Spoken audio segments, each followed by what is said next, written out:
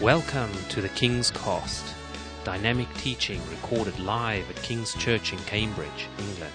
We hope you are blessed and challenged by listening to the ministry today. And now, here's the broadcast.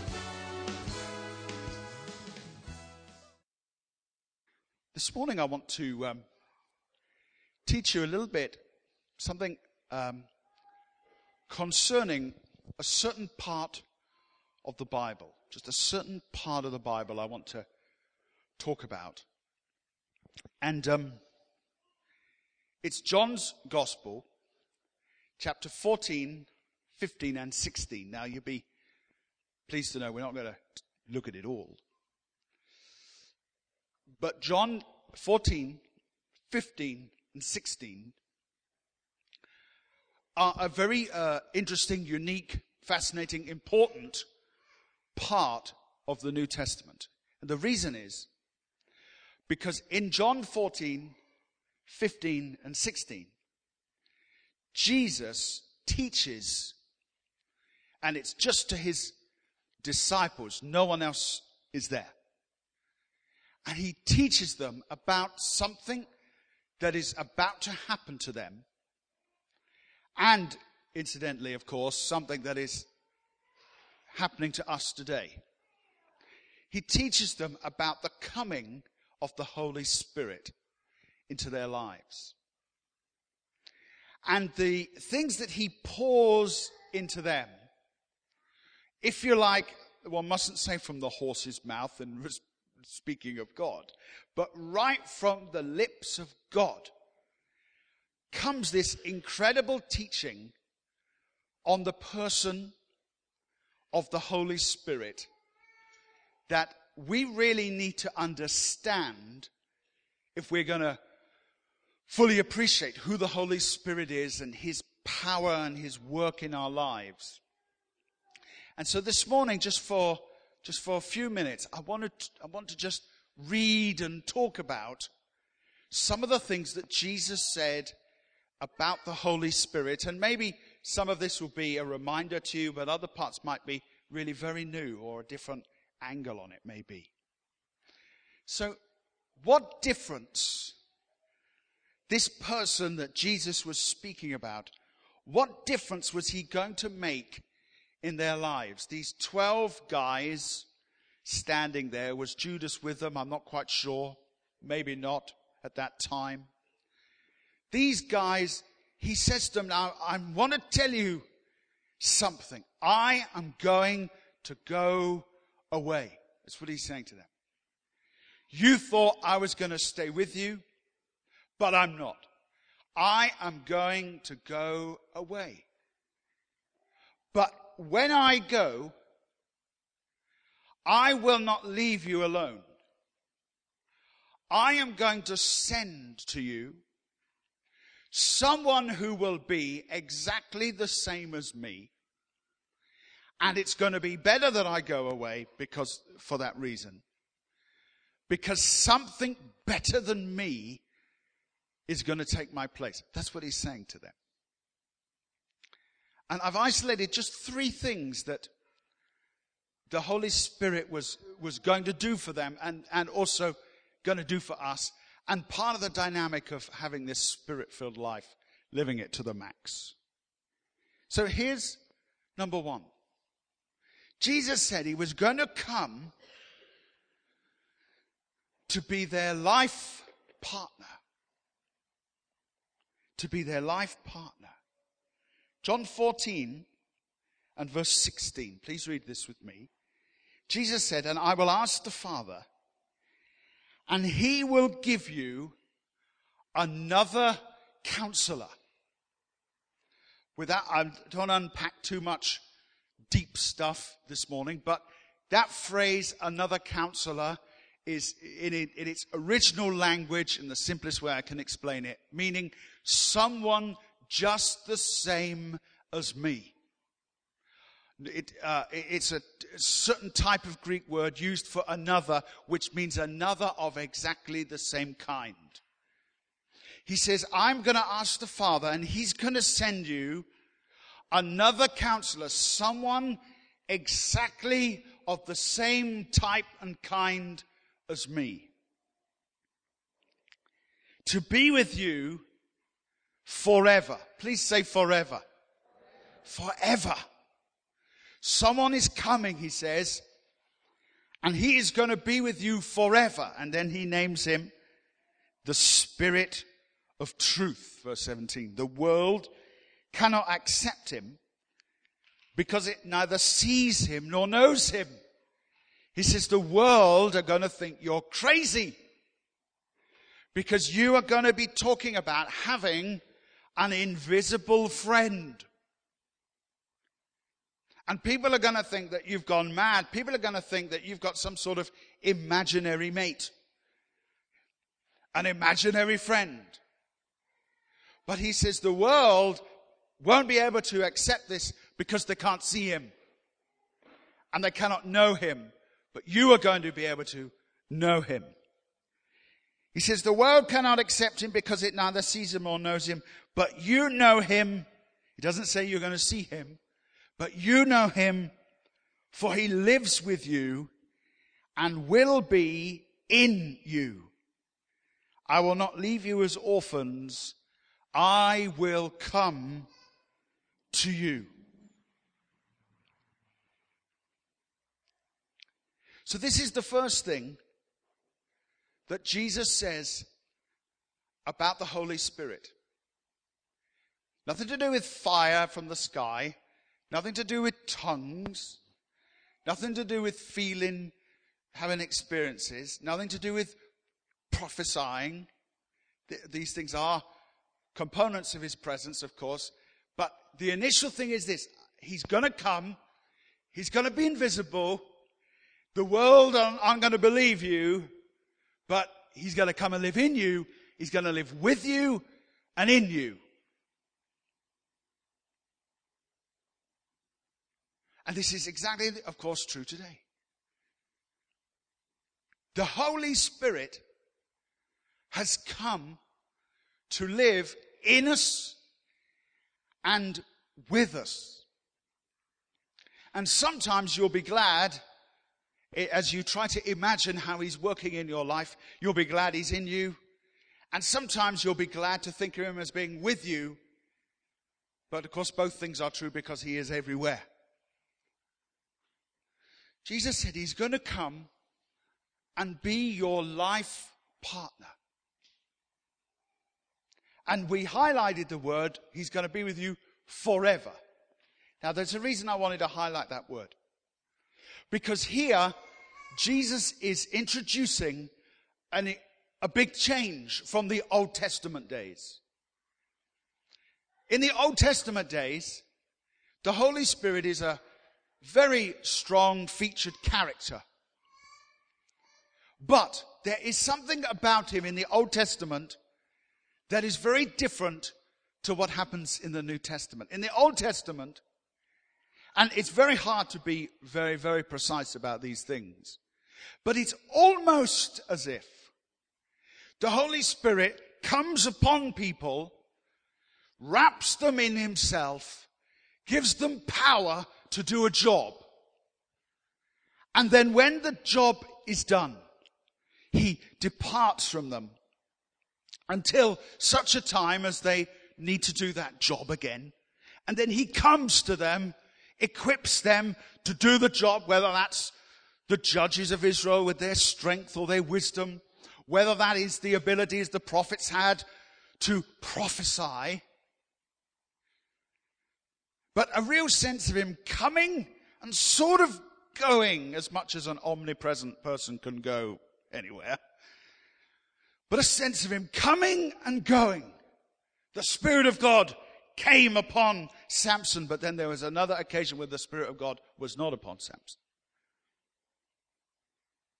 He came and he went. And then, in the New Testament, a word comes to John the Baptist.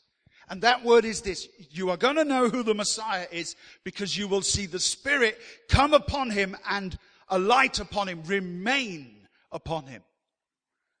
Not depart from him at all, but remain upon him. And now, Jesus brings this to its final conclusion. He says, this Holy Spirit who's been with me, he's now going to be with you.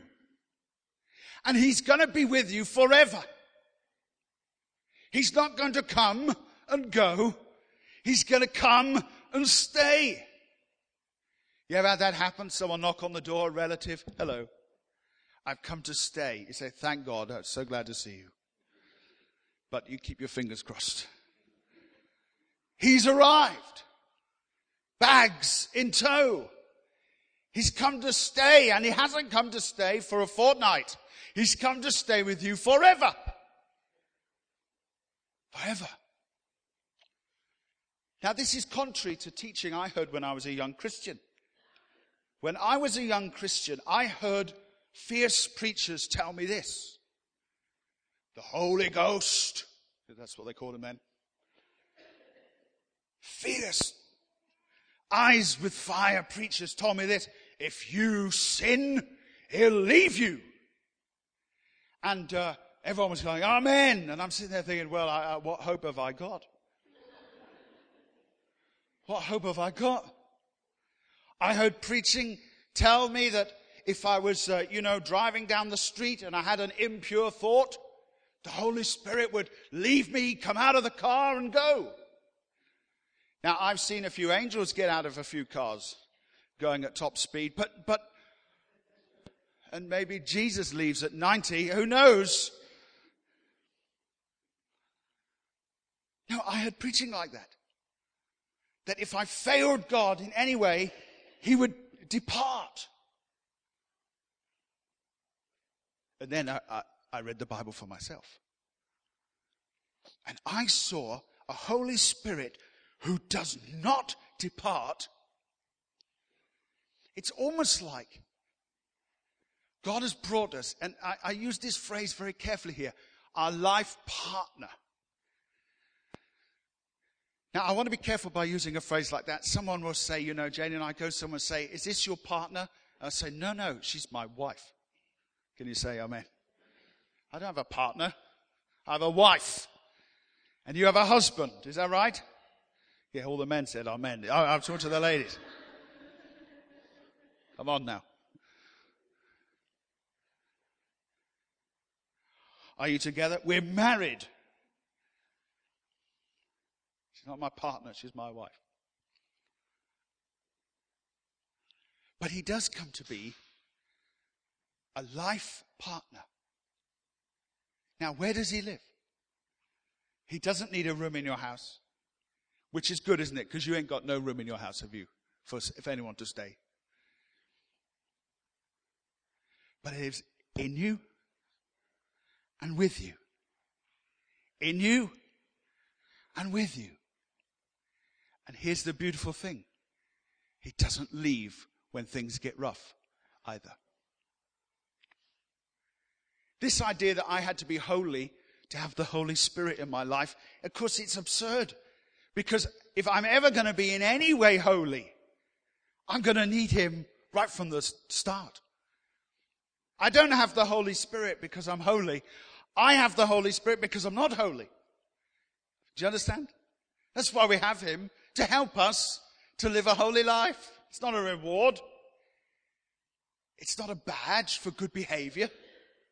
It's not like a set of stars on a Sunday school chart. He comes because we are so weak. He comes because we are so fallen, to lift us up. The Apostle Paul says in one of his letters, I think it's Ephesians 4, maybe verse 30, somewhere around there, he says this: do not grieve the Holy Spirit. Do not grieve the Holy Spirit. And of course, a good Bible student will look and see the verses before and after where that phrase appears, to understand that Paul is speaking to the Ephesians and whoever was reading that letter. He was telling them, be nice to each other. That's my simple paraphrase. Keep your tongue in order and be nice to each other. Clearly they weren't always being nice to each other. And he says, I want you to, be good and be kind and forgiving and say things to build one another up, Take away all the bitterness and the gossip and the slander from your lips. He says, and do not grieve the Holy Spirit. And thus, suddenly we understand, what is it that grieves the Holy Spirit in our lives when we are unkind about other people with our tongue? There are many other things that grieve him, but that's a key one. But let me ask you this question today. Why is he grieved? Why is he grieved? Well, he's grieved because he does not leave. The reason that he suffers is because he stays. Do you understand what I'm trying to say? If you're fed up with your marriage and you pick up your bag and you're gone, you're not suffering anymore. I guess maybe deep down you are. But you can leave. It may not be the will of God, but you've got the power to get in the car and go. But the Holy Spirit doesn't go. He's faithful to us. So let me just undo some of this idea that if you're not quite right, that he's off. No, I don't think so at all. There's a beautiful story in one of R.T. Kendall's books. And I tried to look for it last night, but I think I might have given it away a few months ago. But the book tells a story which I can barely remember, but the little part I do remember is of a couple that decided to be missionaries. I think they were from the States. And they decided to be missionaries, and they landed in this place. And forgive me, I can't even remember where it was. They had a little chalet, very attractive chalet with like an open window. And wherever this country was, it was a country where there were doves flying around. Great. And the story R.T. tells is that while they were, unpacking their stuff and beginning to live in this rented house, this rented chalet, that the dove would fly into their house, sort of sit in the window or sit on the veranda, whatever it was, the balcony bit. And of course, being, crazy Christians, they got all excited about that. Oh, hallelujah. There's a dove, It's the will of God for us to come here. Ooh, Whether God sent the dove or not, who knows? But that excited them. And then they noticed something. They noticed that if they made loud noise in the apartment, I don't mean that they were rowing, although I'm sure missionary couples do row sometimes, but banging the door, or if there was any loud noise, music too loud, the dove would be disturbed and would go. And that kind of, upset them. And they thought, well, what will happen is the bird will get used to us. Because they had a dog at home, The bird will get used to us. But the bird didn't get used to them. I don't know about you, but there isn't dovetraining.com anywhere. You can't train a dove. You can't sit down with a dove. Now, it's going to be noisy, but it's okay. And they came to this realization that if they wanted to have the dove there, they had to adjust themselves to the dove. The dove wasn't going to adjust himself, herself, itself to them. If they wanted to have the sweetness of the presence of the dove, then they had to change what they did in their home. Now, the illustration I'm not drawing from that is that the Holy Spirit comes and goes, because, as we said, that's already an Old Testament idea. So that's not the illustration that I'm wanting to draw. But there's a strong illustration to be learned from that, which is this. Because he is come, we have to adjust the way we live. We cannot do what we like. Sometimes I want to sit down with some Christians and sort of say this, as though they'd never heard this before. As though somehow they didn't get this at any point in their sort of initiation into Christianity. when you're a Christian, you can't do everything you want. Because everything you want is not everything God wants. So we have to do what God wants, not what we want. Now the good news is, as you go on with God, the things that God wants become the things that you want. I was out with some guys just the other side of the weekend, you know, and these are unchurched guys, all like, you know, woofing back, drink. And I hate it when I go out and they all drink. It's not because they're drinking, it's because I know we're going to split the bill at the end. I think, I'm paying for all this alcohol, all these guys. But, you know, the guys are looking at me like, you know, I bet he wishes he could drink. I'm just thinking, no, I don't. I don't. Now, I happen to be a teetotal guy. Perhaps I should be teetotal in more than the drinking area. But the point is that it's not a desire. I don't have a desire.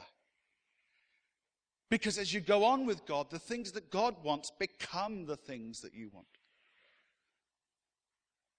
If we trust in the Lord with all our heart, lean not on our own understanding, in all our ways acknowledge Him. And He gives us the desires of our heart. And the desires of our heart become the things that actually are the desires of His heart.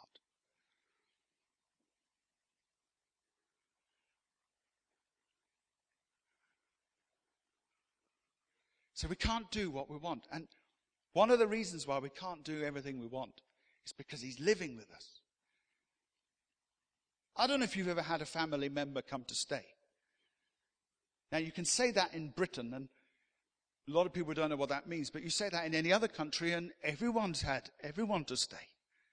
In Britain, we can be a bit mean, I think, about who comes to stay. But all the international people here and people listening online, you know exactly what it's like to have family to come and stay. And you know full well when someone comes to stay, the house becomes different. The way you live becomes different. Because you are accommodating your guest. I want to tell you, the Holy Spirit has come to live in your heart. And you have to accommodate your guest. And He's not just any old guest. He's a holy guest.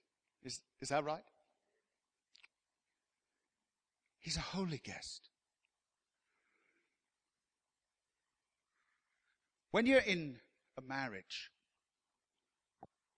of course, you bounce off each other. You become one. I find that an amazing thing to happen. That when people get married, they become one in so many ways. They often speak with we. They really, marriage really is a union. That's how it's supposed to be.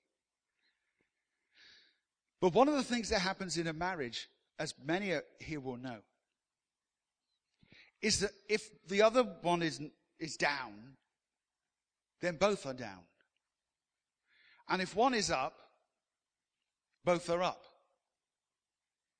I remember a few months ago, I was having a bad day. I was down, you know, I was a bit stressed with everything. And Jane said to me, she said, you know, you mustn't be stressed. I said, well, why not? She said, well, if you're stressed, I get stressed. I said, that's ridiculous. Now, I'm stressed. I'm quite happy. I'm stressed on my own. She said, no. If you get stressed, I get stressed. I said, I don't understand that. How can that be possible? Can we get a second opinion? A doctor, somebody. That can't be true.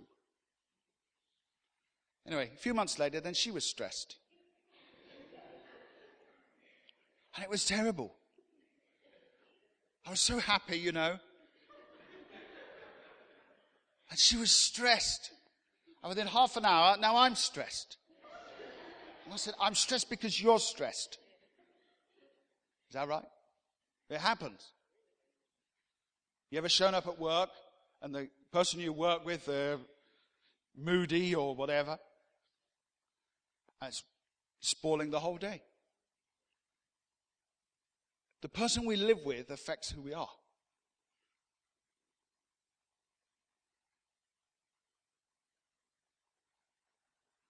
Can I say something a bit outrageous? Sometimes the reason why you might be miserable is because of your sin. And the reason you're miserable about your sin is because the Holy Spirit is living in you. If you live according to the ways of God, you become happy. When you don't live according to the ways of God, you become sad. And part of it is to do with your conscience. Part of it might be to do with your upbringing, etc. But there's an enormous dimension that I just want to remind you of today. It's because he's living in you. And this isn't a good illustration, but it will serve for now. If he's stressed, you're stressed. Now, please, let's not have that as a quote. The Holy Spirit is stressed. He's not. How are you feeling today, Holy Spirit? No, that's not King's Church theology.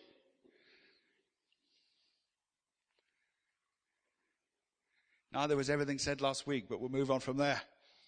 The point is this. If he's grieved, you'll be grieved.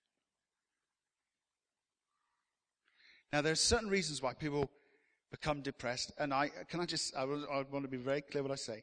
I believe in the thing called clinical depression. I believe in medical analysis. The chemicals in the brain are not working. I believe in that. Because someone is depressed doesn't mean there's some spiritual reason for it. There could be a chemical reason for it. I am a believer in that. But there are others.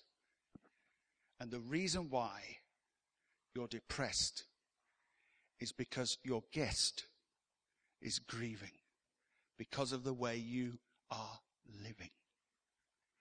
The things you are saying, and even the things you are thinking.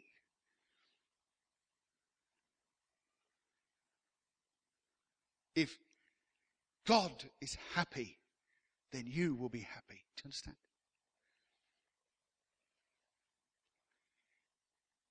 If God is vexed, and we've read the Bible, haven't we? Don't we know he's a God full of emotions? Then that's going to pass itself on to you. The dove is not going to adjust his morality, his ethics, his standards for yours. You have to adjust your life to accommodate him. That's why, if you can keep a secret, don't tell anyone I told you this, but that's why backsliders think they're going to be happy, but ultimately they're not. And by the way, I don't mean ultimately at Judgment Day. I mean ultimately within a few weeks. Because you've got too much of God in you to enjoy the world anymore. But a backslider can't enjoy church either, because they've got too much of the world in them to enjoy the kingdom of God. Do you understand? To be a backslider is probably the most miserable thing to be. Because you can't even enjoy worldliness anymore. Because your conscience has been reprogrammed to the Word of God by your Christian experience. Jesus says to them, he's coming. He is the Spirit of truth. And he's coming to you. He's going to live in you. He's going to be with you. And he's going to be with you forever. Now let's ask the big question. What is it that might make him grieve about you or your state? What might make him grieve about me? And do we honestly think we can continue in this marriage? I don't mean me and Jane, all right? But in this marriage of the Holy Spirit and me, with me living like this, or you living like that. Do you understand what I'm saying? If you understand, say amen. Had you ever thought the reason why you were unhappy was because your guest who lives in you, that kingdom that is upon you, as you throw out certain parts of it. I believe in this, but this, I'm not doing this. I'll say what I like about anyone. I'll shoot my mouth off. I'll be run entirely by pride, or whatever it might be. Can you just imagine the conflict between the Spirit of God and you going on daily? It's time to change our life to accommodate the dove. And the good news is, it'll make you happy rather than sad. Okay. So we need to rearrange our life patterns to accommodate his presence and plans.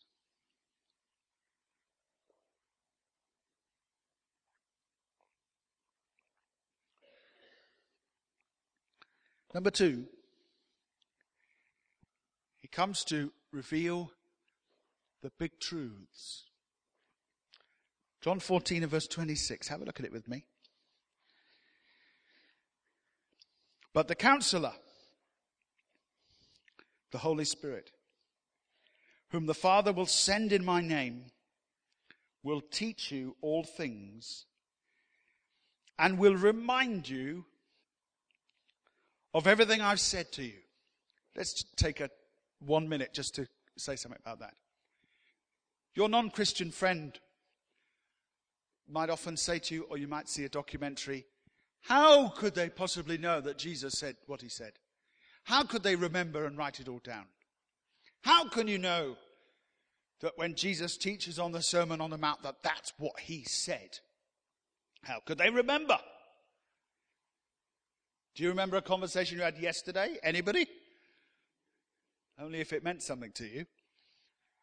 Our memories are not all that good. Now, if you've been in my Bible class, you'll be well schooled in the thought that the first century people had something that they called the oral tradition, that they recited things, they remembered things because they didn't write things down as we do so much.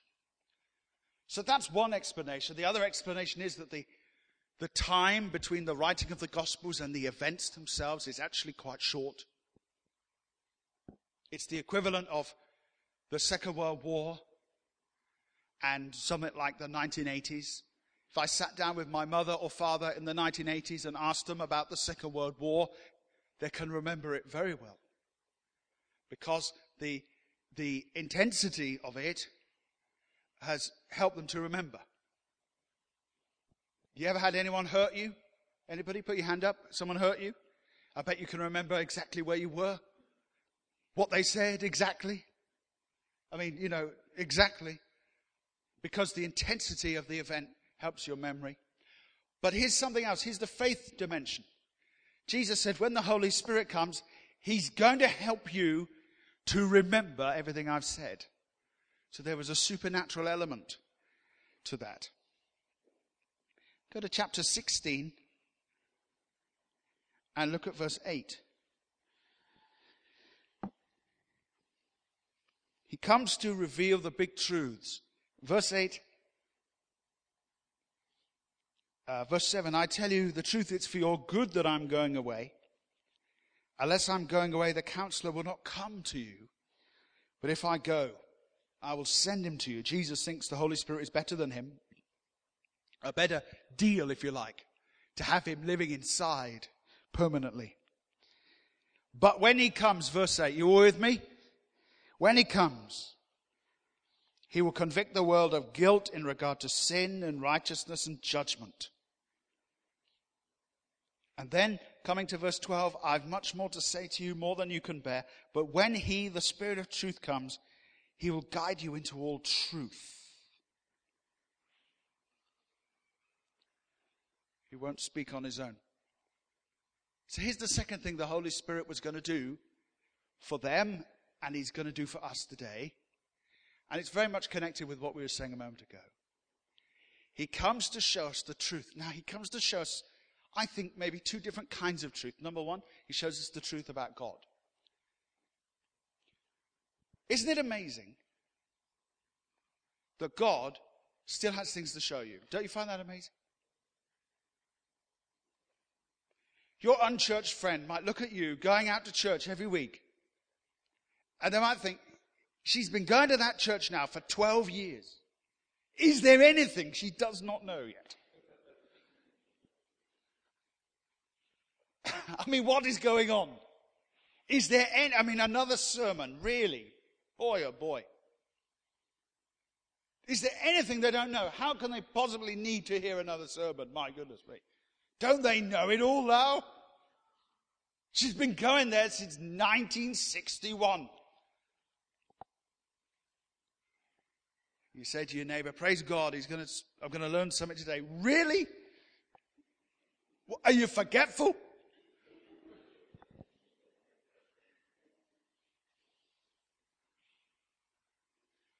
But we know something they don't know, and that's this, that there are new things to learn about God.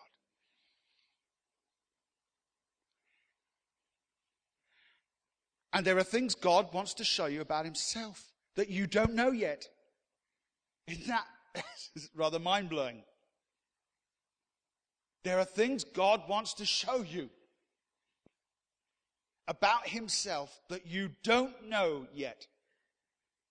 You say, well, what are they? I don't know. I don't know yet. And there are ways God will do that through teaching like this, of course, but maybe more fundamentally through the way he leads us in our lives. Somebody once said, now I've never quite checked this out, so perhaps I shouldn't even be mentioning it, but someone once said, and it's either totally true or mostly true, that during the desert days, during the days of leaving Egypt, going into the desert, the wanderings, that God often, in a sense, permitted or even created problems for the Israelites so that he could step in and show them something about himself.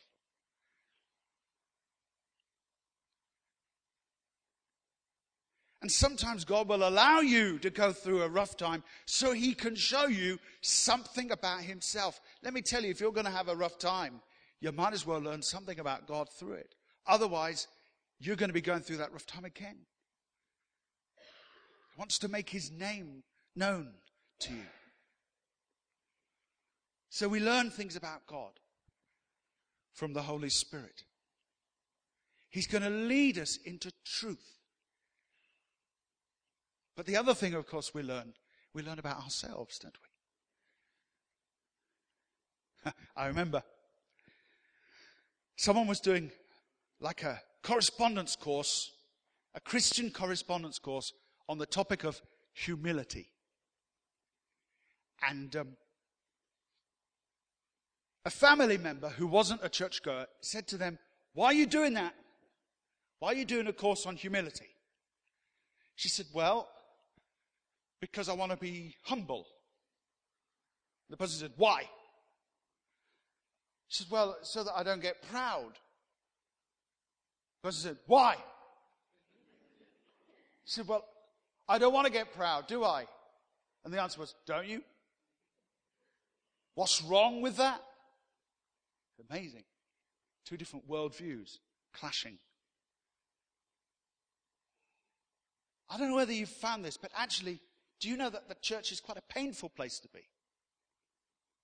Now, I don't mean in places where the seats aren't good, but they are particularly painful places. But the church can be quite a painful place. Do you know why? Because all the time, if it's a half-decent church too, of course, there's a giant mirror going around the place, showing you yourself. Showing you yourself. And it's one of those mirrors that you don't like to look into, you know. Like, you know, some mirrors are really good. Hey, look at that fella. Yeah. Then you turn a corner, go into the loo, and there's another one. Oh my goodness, how did I even think about coming out? You go back in, yeah, hello, you back from the loo? Yeah, I just thought I'd wear this mask for the rest of the dinner. No, this is quite an uncomfortable mirror, the mirror of God's word. The people of this world, by and large, because as we know, there are some really tremendous non-Christian people. So let's be careful. There are some very moral, ethical, non-Christian people. They still need the gospel. But the vast majority of people living in Britain today, they do not have to face themselves. And certainly not to the point where they have to admit that they are wrong. And so rather than confronting themselves, they confront others. And relationships splinter and scatter all over the place. The Holy Spirit shows us things about ourselves, and that's not very comfortable. But that's one of the things he wants to do. Not to give you a downer, not to make you depressed, but to gently speak to you. I once heard this beautiful thought. We talk about the Holy Spirit coming to convict us of sin. Is that really in the Bible? Is that really there? Maybe it is, maybe it isn't. Is it much more the case the Holy Spirit comes to convict us of our righteousness? He will convict the world in regard to sin, Jesus said. But people talk about the conviction of the Spirit. I'm not going to argue with that. It may be people's consciences at work as well. But isn't it much more like this, that as I'm living in a way that is contrary to the Word of God, isn't it much more that the Spirit comes to me and says this to me? Not you utter failure, you sinful toad. But isn't it much more the case that he comes to me to say this? Peter, this is not who you are supposed to be. I want to convict you of your righteousness, Peter. I want to convince you that you are not this old man at all, but you are a new man in Christ Jesus. And behold, all things have passed away. Everything has become new. New creation. Doesn't that sound a bit more like God? Coming to say to us, not what are you doing in that relationship you shouldn't be in? Or what are you doing behaving like that? But rather coming to say, this is not what I made you for. This is not what you're destined for. This is not who you are. You are something else in Christ. That's why you don't have to be dominated by pride or lust or desire. You don't have to be dominated by these things because you are righteous in Christ Jesus. He comes to show us the truth. And the truth can be a double-sided coin, but often the truth will be this. This is not who you are. You are one of the sons of God. You are one of the redeemed in Christ Jesus. He reveals God and ourselves to us as we ask him. Finally, number 3. He enables us to speak up for God. John 15 is the last text we'll look at, verse 26.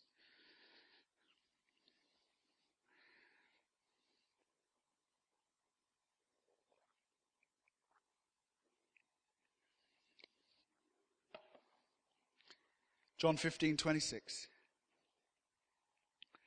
When the Counselor comes, whom I will send to you from the Father, the Spirit of truth, who goes out from the Father, he will testify about me. And you also must testify, for you have been with me from the beginning. Jesus says this, when he comes, he's coming to live with you. He's coming to teach you. He's coming to encourage you. He's coming to guide you. But now, number 3, he is coming to empower you. But he's coming with something particular regarding that power. The power is not coming all by itself. It is coming with a message attached. The gospel.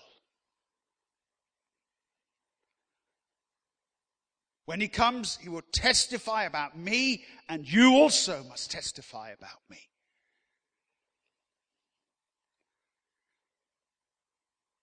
When the day of Pentecost had fully come, they were all together in one place, and suddenly there came a sound like the rushing of a mighty wind that filled the whole house where they were sitting, and there appeared unto them cloven tongues as of fire that came to rest upon each of them.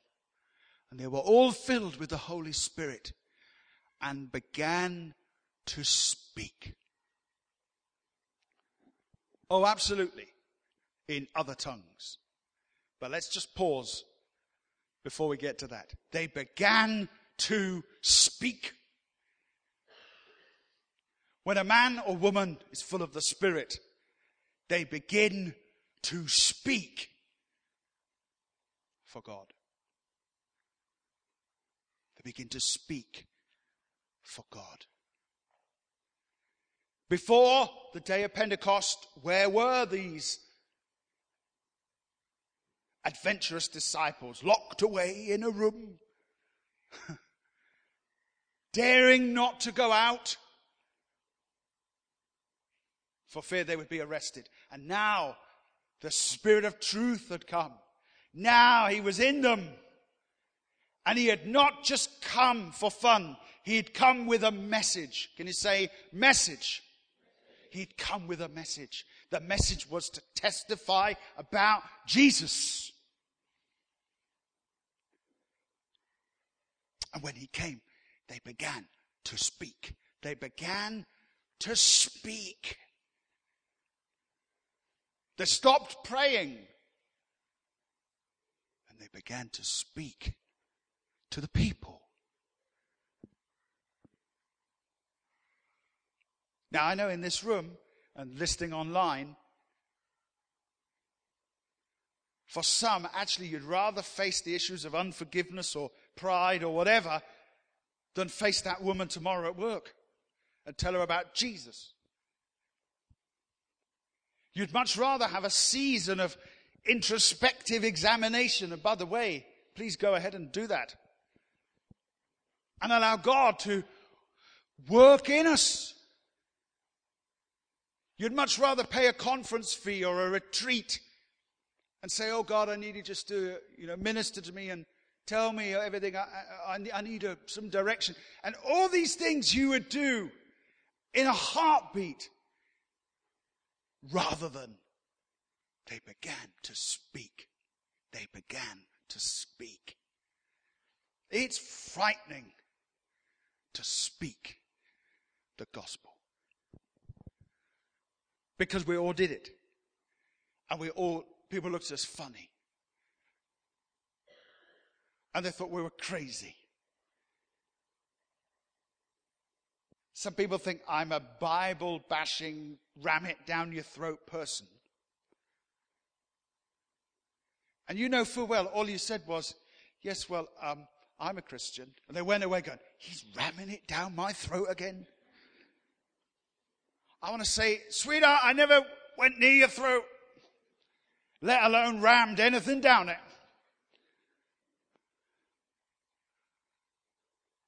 But there's hostility, isn't there not? Am I telling the truth? Hostility. Don't you come here with your Jesus.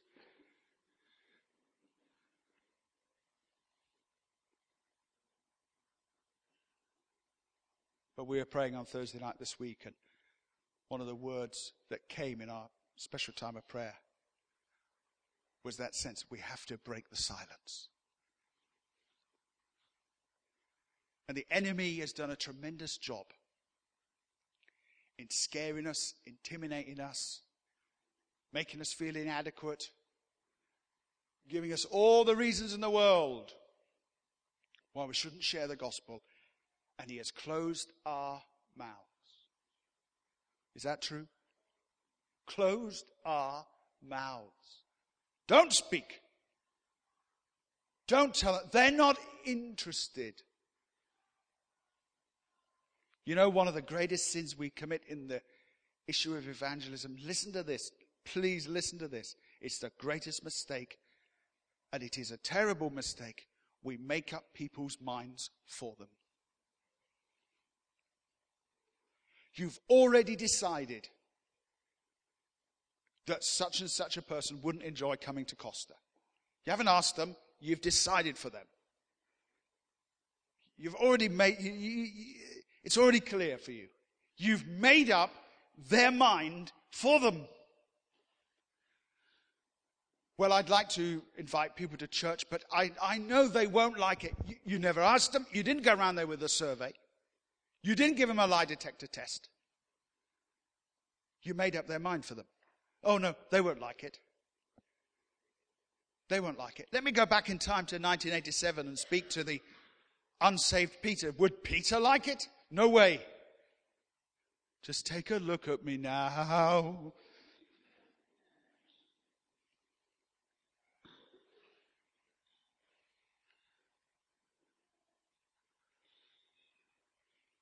I don't know the next line in case you were hoping.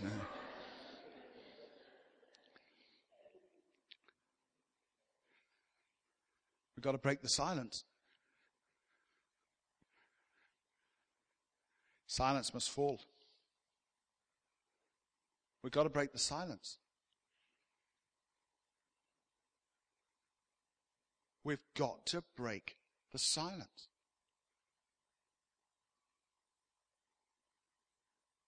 The problem in the society is not the worldliness of the society. That's always been the case. The decline of the gospel is because of the silence of the saints. Not some secret power of the serpent, it's the silence of the saints. Now, there are times when it's good to be silent. Your workplace and this city does not need an army of trained Pharisees telling people what they should and shouldn't do. There's a place for that in influencing the House of Commons and government agencies, etc. But your workplace doesn't need that, because God did not send his Son into the world to condemn it. And so we shouldn't be going to condemn either. But we've got to break the silence.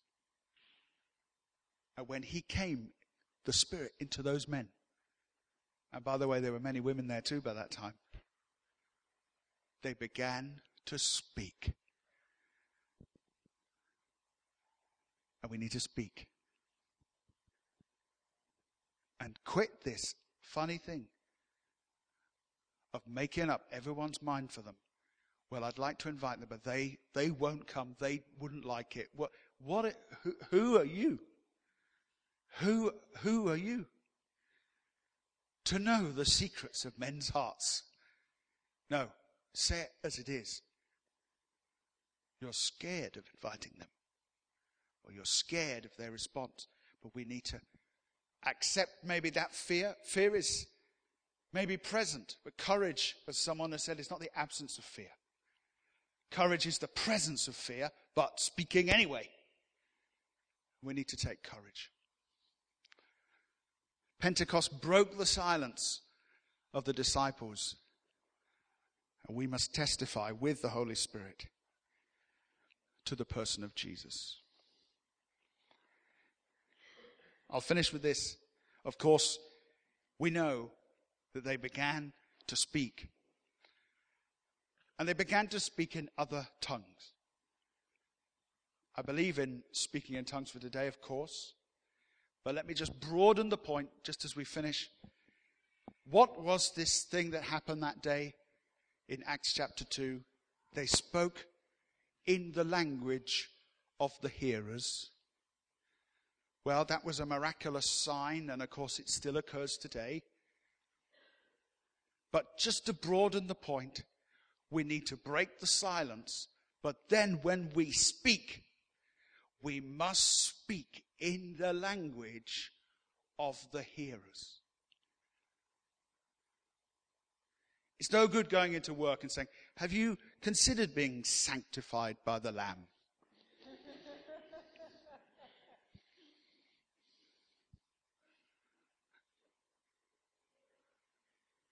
I mean, these are cheap jokes, but they're worthy of telling. Have you been washed in the blood? Not that I'm aware of.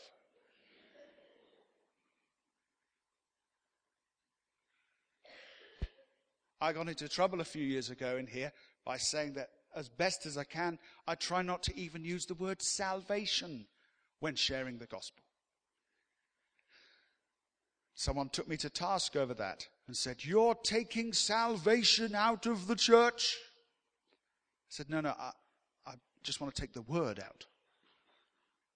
Because we need to speak in the language that people understand. They began to speak in other tongues. They began to speak in the languages of the people that were listening to them. And we need to work on that. Remember one time, it was a biker who was in my church in Torquay, and he went into work and he said to his non-Christian friend, he said, we had a great Sunday. God moved. And the guy said, where?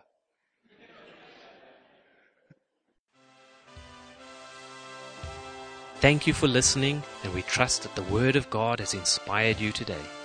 For further information about King's Church, or to access our large archive of other recordings, go to www.kingscambridge.org.